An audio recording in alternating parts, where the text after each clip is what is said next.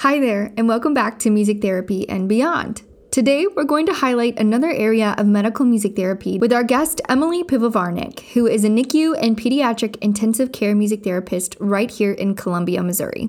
Emily is a good friend of Giving Songs and a friend of mine, so I'm very excited to finally have her on. Emily S. Pivovarnik, MM, MTBC, NICU MT, is a board-certified music therapist for the University of Missouri Children's Hospital in Columbia, Missouri. She coordinates programming and provides services to all pediatric units in the neonatal intensive care unit. Emily is also the music therapy internship director and oversees music therapy research at the University of Missouri. Emily is an alumna of Montclair State University and Florida State University and is a research fellow of the National Institute for Infant and Child Medical Music Therapy. Her research interests include medical music therapy with specific focus on neonatal intensive care music therapy. We're so excited to have Emily on today, so let's get to it.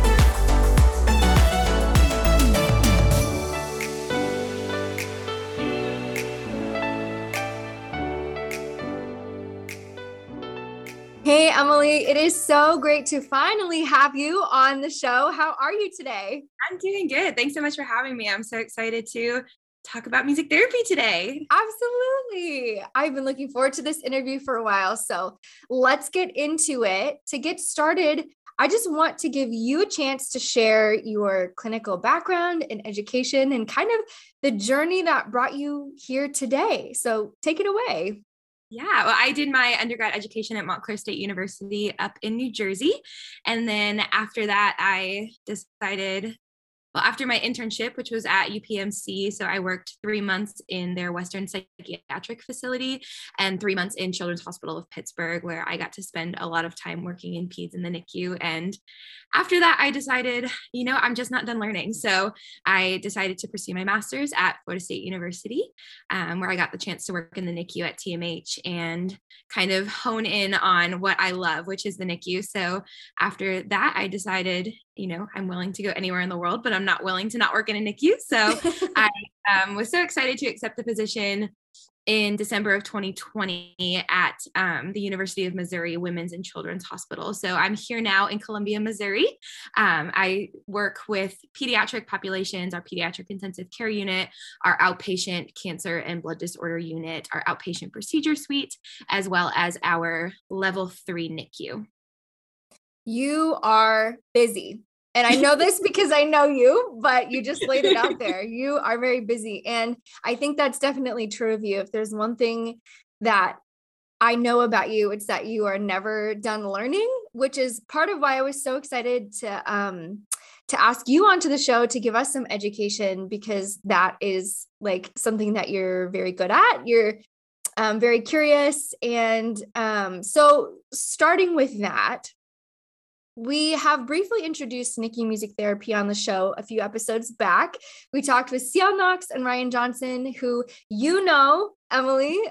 We've all kind of run in similar circles down at the FSU kind of gathering area in Tallahassee. So we've touched on it a little bit. But for anyone listening who doesn't know, can you maybe specifically talk more about some of the NICU work that you're doing? Someone might be thinking like, why would you have music in a NICU? These infants are really fragile and they don't need live music. They're not listening to music. But what would you say to that? And what are you working on? Yeah, I always love to talk about, it is an intensive care unit. They are a fragile population. And because of that fragility, the importance of the evidence behind the work that we do is so important.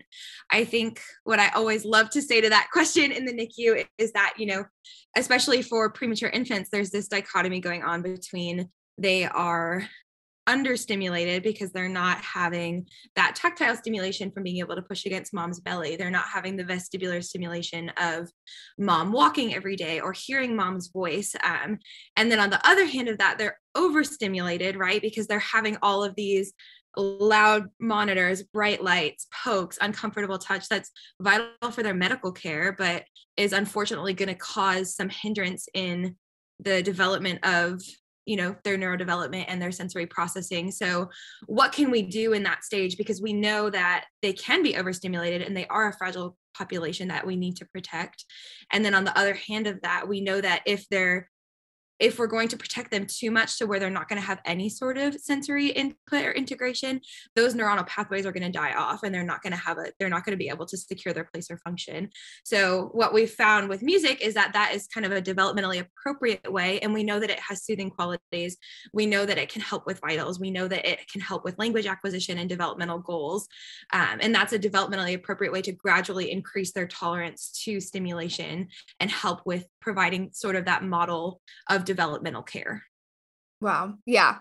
And there's just like a wealth of incredible research on all of those things too. Like you said, it is very much evidence-based, and you are like actively working to be on the front lines of that, which I think is amazing. Now you are also in the pediatric intensive care unit, which is a little bit different.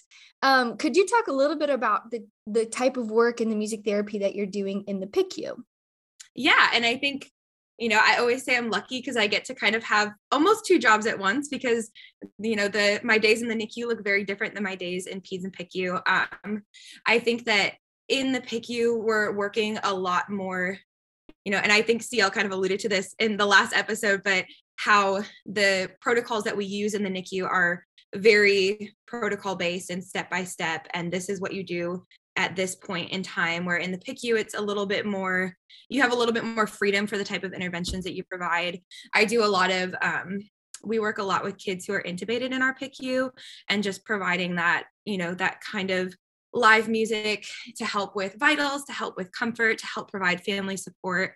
I also do a lot of relaxation and anxiety reduction in our PICU as well as, of course, providing heartbeat recordings where we can and where appropriate. So when you say vitals, that is hospital speak for what? Could you just kind of define? Because I know that includes a lot of things and is actually a really, really cool function of music therapy. So just could you define that a little bit? Yeah.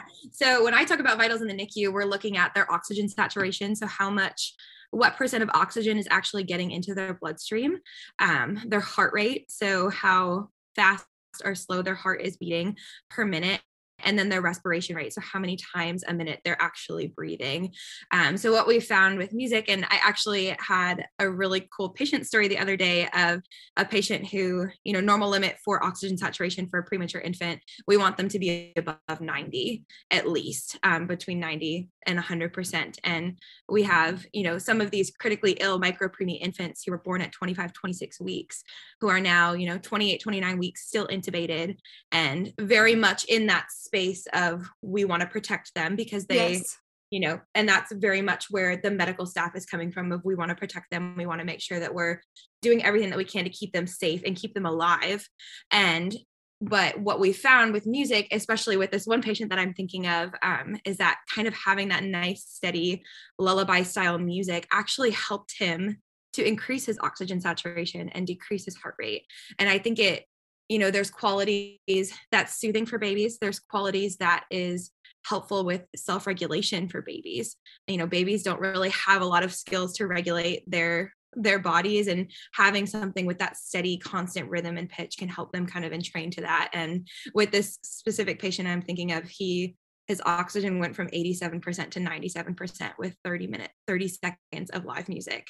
Wow. And respiratory therapist was able to come in and turn his vent settings down like 15% Wow. in a couple minutes. So it's really cool to see. And I think that is one of my favorite parts about working in the NICU, is that it is so data driven and it is so evidence-based, and you can actually see the changes in that vital monitor with music in response to It's music. literally evident. Like the evidence is right before your eyes. Yes. And it's so rare in music therapy practice that we have those hard, fast numbers, right? That we can see, oh, at the start of music therapy, his oxygen saturation was 87. And at the end, it was 97. And an hour later, it was still 97. Yeah. Like, to be able to have that hard data is so cool to me, because I am such a data-driven person.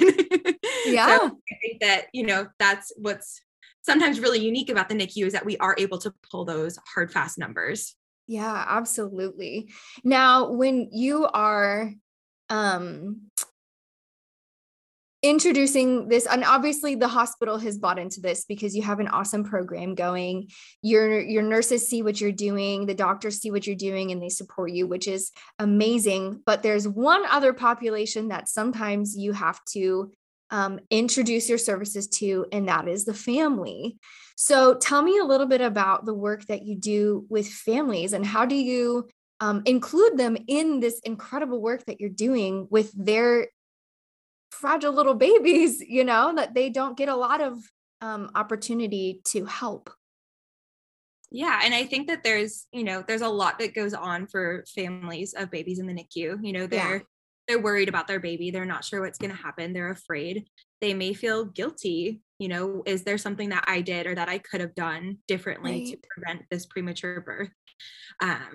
They're feeling probably a loss of control. When you have a baby, you're excited to feed the baby and change the baby's diaper and hold the baby and snuggle the baby. And now all of a sudden your baby's in an isolette and you can only touch it for 30 minutes a day. Like, there's a lot of loss of control. So anytime that we can give that power and empower families to take part in their child's care, I think is really important. And music is a wonderful way that we can do that. So we can encourage, we know that babies will recognize mom's voice and prefer mom's voice. So we can encourage moms to sing to their babies and to participate in some of the interventions that we do in the NICU. And I think through that, we're giving them a little bit of that power back and saying, you can do this, you can participate in this. It's also a really good time for mom to have, and mom and dad to have, a 20-minute break from thinking about the fact that their baby's in an intensive care unit, and they can just sing to their baby and do something that's so normal that you would do to a term baby at home. Everybody sings to their baby, right? So giving them a little bit of a normalizing experience as well, I think is really powerful. And then also just being able to see mom's reaction to the baby reacting to mom's voice is really special, I think. And kind of, again, just gives them a little bit of that power and that control and empowers them back a little bit. Absolutely. And talk about the opportunity to repair and begin that bonding too, because a lot of that gets disrupted when babies are separated from their caregivers in the NICU. And so that's really difficult and something that families have to kind of work through maybe later on. But that early intervention, the earliest intervention that you're providing, is just so powerful and goes a really long way. And I know even you mentioned that, like, the research talks about how babies are shown to prefer mom's voice because that's one of the constant sounds that they hear along with mom's heartbeat. That is what they recognize from the beginning. And so even if parents feel like, oh, no, I can't sing, they don't want to listen to me, it's like, yes, they do. Right. I'm sure you hear that all the time. All the time. I always say babies would pay $100,000 for a ticket to mom's show, and just try to, that bonding piece is so important, especially if, a lot of moms will choose to forego their maternity leave until the baby comes home from the NICU. So mom may have a week as she's recovering postpartum to spend in the NICU with the baby. And then she may have to go back to work, or she may live 2 hours away and have 2 other kids at home and may not be able to get to the NICU. So really optimizing those opportunities when she is there for bonding and encouraging her to sing and talk to her baby, or maybe doing a recording to play at bedside for the baby of mom's voice, and just encouraging that that constant kind of interaction that mom can give to the baby, I think is empowering for the families and does help long-term with that bonding. Absolutely. And I know in your clinical work during your master's, you got to actually participate in the follow-up at-home program for post-NICU infants. So what does the transfer look like for families going from NICU to home? Is music therapy still relevant? What can that look like for them? I think so. I actually talked to a mom yesterday who is, her little one was a part of our research study, is a part of one of the research studies that we're doing here, that we're doing long-term follow-up with. And she was just talking about how her son loves music and is constantly like smiling. And I think it's really cool. One of the things that we've seen with that follow-up is that if we sing the songs that we sing in the NICU, babies typically, you can kind of tell that they recognize the music. And I think that the fact that they're able to create those long-term memories and connections at such an early age in such a unique place as a NICU is really cool. We don't have a music therapy follow-up program at our hospital right now, but I am fortunate that I do follow on the pediatric side of things. So yeah. I do sometimes see NICU grads, and just being able to see them kind of anecdotally responding to music that they heard in the NICU, I've definitely noticed that for sure. Yeah, that's cool. And that also kind of goes with the regulation piece, and like tying that into including families in that, and like the co-regulation piece that's going to be so important for their emotional, social, and brain development later, long after they go home. That's something that benefits every body, every human throughout our entire life. And so starting that transfer of understanding what music and nurturing looks like from, handheld size to their whole childhood, I think is just, it's so cool. And there's so much data, but you also can't even like quantify how valuable that is for these infants and their families. And I think it's just, it's another piece to empower families and give them skills to help with their child's development and to help bond with their child and give their child something positive to engage in and work towards, in a world where technology is typically number one. Right. Encouraging that live interaction and that live music, I think, is really nice too. Absolutely. So could you describe a little bit of what this actually looks like in a NICU? What types of interventions are you using? Are you just walking in there with a guitar and just playing whatever you feel like? I know the answer is no, that's a rhetorical question. But, what does it look like for you when you're planning these sessions and you're looking at your charts? Who is appropriate for what? What does that look like? Yeah. So I think, we have kind of a unique NICU because we are a little bit higher acuity, where our medical director would call a level 3.5, in that we do see some of the micro preemies who end up staying with us for a year plus and have those tracheostomies. Yeah. We see infants with neonatal abstinence syndrome, and then we do see some term infants with brain injuries, and we see your typical premature infants. So obviously when I'm going to work with a 28-weeker, it's going to look a little bit different than a 6-month baby who maybe was an X27-weeker who is now just continuing to work on lung development.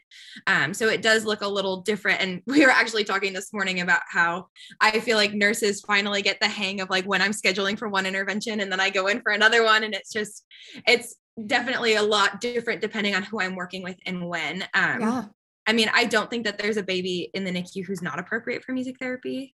I don't think that that's ever going to happen. But I do feel like it does look a little bit different depending on who I'm seeing and when. So we can start, 28, 29 weeks with some interventions, and then moving into different interventions as the infant grows and continues to develop and their anatomy changes and their developmental needs change, and then kind of continuing that past the term age and working on those developmental milestones. So of course, with the 28, 29 weeker, I'm not going to have a guitar, but maybe, with the 7-month-old, I have some shakers or something to work on fine motor stuff. So I think it does look very different, and, kind of depends on the day and the minute and the hour. Yeah. Yeah, absolutely. So I know that you have been busy also in your academic pursuits, like ever since you graduated, and I don't think you're ever going to stop. You've been doing some writing and research. Could you tell us just a little bit about what your recently published article is about, which congratulations, by the way, that's super exciting. If you guys don't know, Emily just had an article published just a couple weeks ago. So just kind of give us a brief summary of what it's about and why it's relevant to the literature and what you're doing. Yeah. So, well, I guess a little bit of background. So when I was doing my master's at FSU, it was the middle of a pandemic and I couldn't do a true research study on human subjects Right. because of COVID. And I had taken some developmental courses and some courses within the College of Medicine. And I became really interested in the evidence behind the interventions that we use in the NICU and the actual reason behind that. And I became really interested in looking at the development of the infant. And I think I read a textbook once and I was like, whoa, I have no idea what any of that means, but I really want to figure it out. Yeah. So for my master's thesis at FSU, I decided to tackle the development of premature infants and that in utero development and how it can look different if that fetal development is disrupted by a premature birth, and then what that looks like as that infant continues third trimester fetal development in the NICU. And I think, I found a lot of really cool things. I found that, the interventions that we are doing do align with the development of the infant, which is obviously super important. Right. And I also discovered that, scientists and biologists who are studying development calculate life as prenatal and postnatal. So everything that happens from birth on is equal to what happens in those first 9 months. So those first 9 months of fetal development are so important. And there's another thing that I found is that there's just so many changes. So if you're working with a 28 weeker 1 week, by the time that infant is 32, it looks completely different developmentally. Right. And I think coming from a place of, nationally, NICUs are moving towards this model of developmental care. And we want to, as therapists, be able to, have that knowledge as well and be able to show other medical staff and other nursing staff that our interventions do align with this model and they do align with the development of the infant. So long-winded version of that, this article that I wrote was for Neonatal Network, and it talks about specifically the development of sensory processing in premature infants and what that could look like in the NICU and why behind when we're doing what in NICU music therapy, and as well as just kind of providing that rationale for why it's developmentally appropriate to include music therapy as a part of the baby's care in the NICU. Absolutely. That is huge. And I'm just thinking my brain is just spinning because giving song, this practice, we work a lot with young kids, and you know this, and the listeners know this, because we talk about it all the time. And we work with a lot of individuals who have sensory processing disorders. But one of the things that we ask about is in our intake paperwork, because we're very, very thorough. One thing that we like to know is if they were born prematurely and if they spent time in a NICU, because that does obviously or can potentially affect their development and their sensory processing. You know this. But it's just another piece of information to put together in their file, if you will, for how they got here. But music is such a powerful resource and intervention for individuals and families. So even if there are deficits, there's also hope, and there's always room for growth. And music is an amazing tool to foster that growth in the NICU and beyond. And I think it's so important because we, the effects of prematurity don't stop at discharge, right? They can last into, we always say like 0 to 2 is when we really try to bridge that gap, but there's effects of prematurity that is seen until adolescence in some research studies. So I think it's so important to constantly be considering that. And even, when we're rounding in peds, talking about who is an ex-preemie and, who needs that little bit of extra developmental care in their treatment, even not in the NICU. Yeah, absolutely. So just to kind of wrap things up, since this is a learning episode and we love to give our listeners all of the resources and all the educational links and places to go, what is a good way for our listeners maybe specifically who are music therapists who are looking to get some more education on NICU music therapy? What are some places that they can go to do that? Yeah, I would definitely recommend doing the virtual training for within the National Institute for Infant and Child Medical Music Therapy. So there's an 8-hour lecture component. That's kind of the first step. We're actually offering it virtually this fall on September 16th and 17th. Awesome.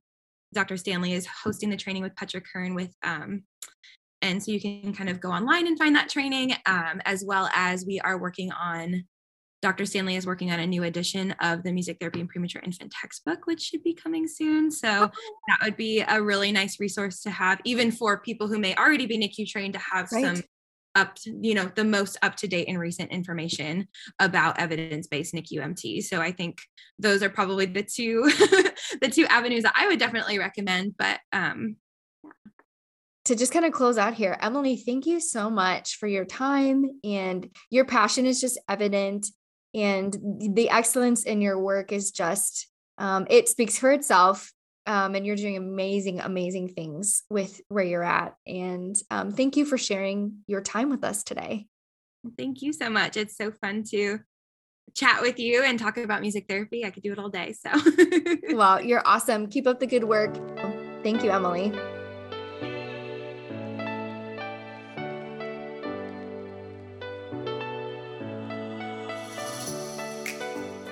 Thanks for tuning in to Music Therapy and Beyond. For show notes from today's episode, head to our website, musictherapyandbeyond.com. And while you're there, check out our shop. If you enjoyed this content, please like and subscribe to share our work on all platforms. And don't forget to tune in every Monday for another great episode. We'll see you next time.